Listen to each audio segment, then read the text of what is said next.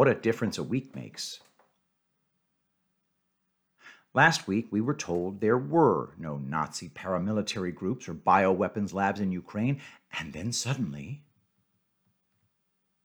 for more than a week, the fake news media insisted on two main narratives about the ongoing Russian military invasion of Ukraine. One, there were no Nazi military groups in Ukraine, and two, there were no biolabs in Ukraine, U.S.-funded or otherwise.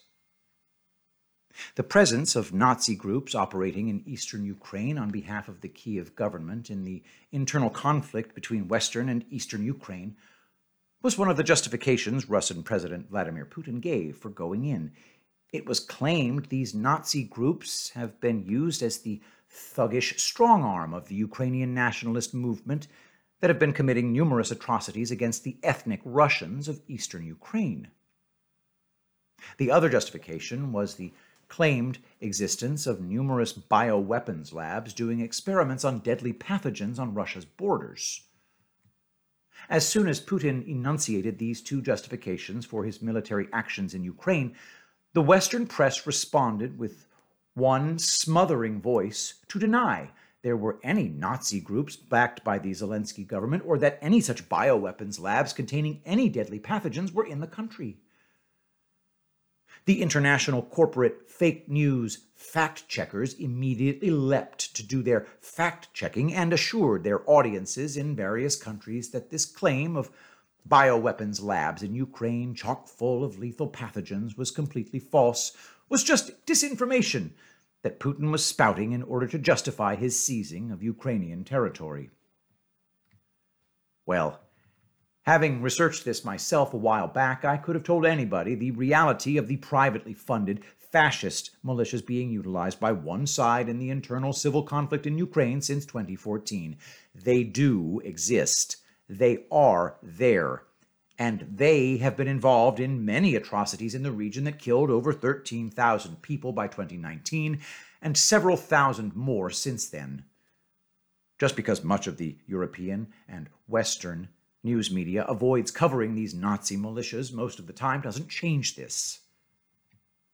Any competent internet search will turn up isolated stories from past years where some news media reporters did call attention to some disturbing things they were seeing on the ground in eastern Ukraine as they reported on the country's internal conflict between Ukrainian ultranationalists and the ethnic Russian Donbas region of Ukraine, which has rejected the corrupt Kiev government and has been seeking to rejoin the Russian Federation.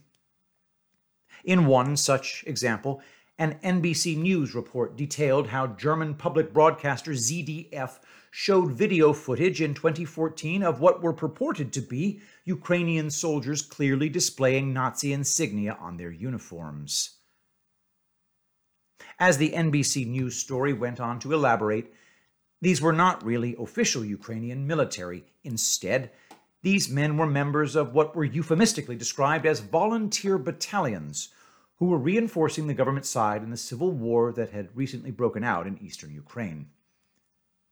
Where these non-official military volunteer battalions came from, who has been funding and equipping them with weapons, and what they've been doing for the past couple of years both in and outside Ukraine is a fascinating story in itself. Fake news can try to suppress the truth, but eventually it will emerge into the daylight, and sometimes it will emerge in a very unexpected fashion. After almost a week and a half of stridently denying there were any bioweapons labs in Ukraine, Undersecretary of State for Political Affairs Victoria Nuland suddenly confessed, under questioning by Senator Marco Rubio, that there are indeed several biolabs inside Ukraine with deadly pathogens stored in them. What you see there is called a controlled explosion. You're about to have to admit something really bad, but you try to find a way to frame the admission you are about to make in a manner that minimizes the fallout. The framing Rubio and Nuland use for making the admission that there actually are deadly bioweapons labs in Ukraine is to present it in a way that Russia immediately becomes the problem, to pull attention away from the fact that all these assholes up until 5 minutes ago were insisting there were no biolabs in Ukraine.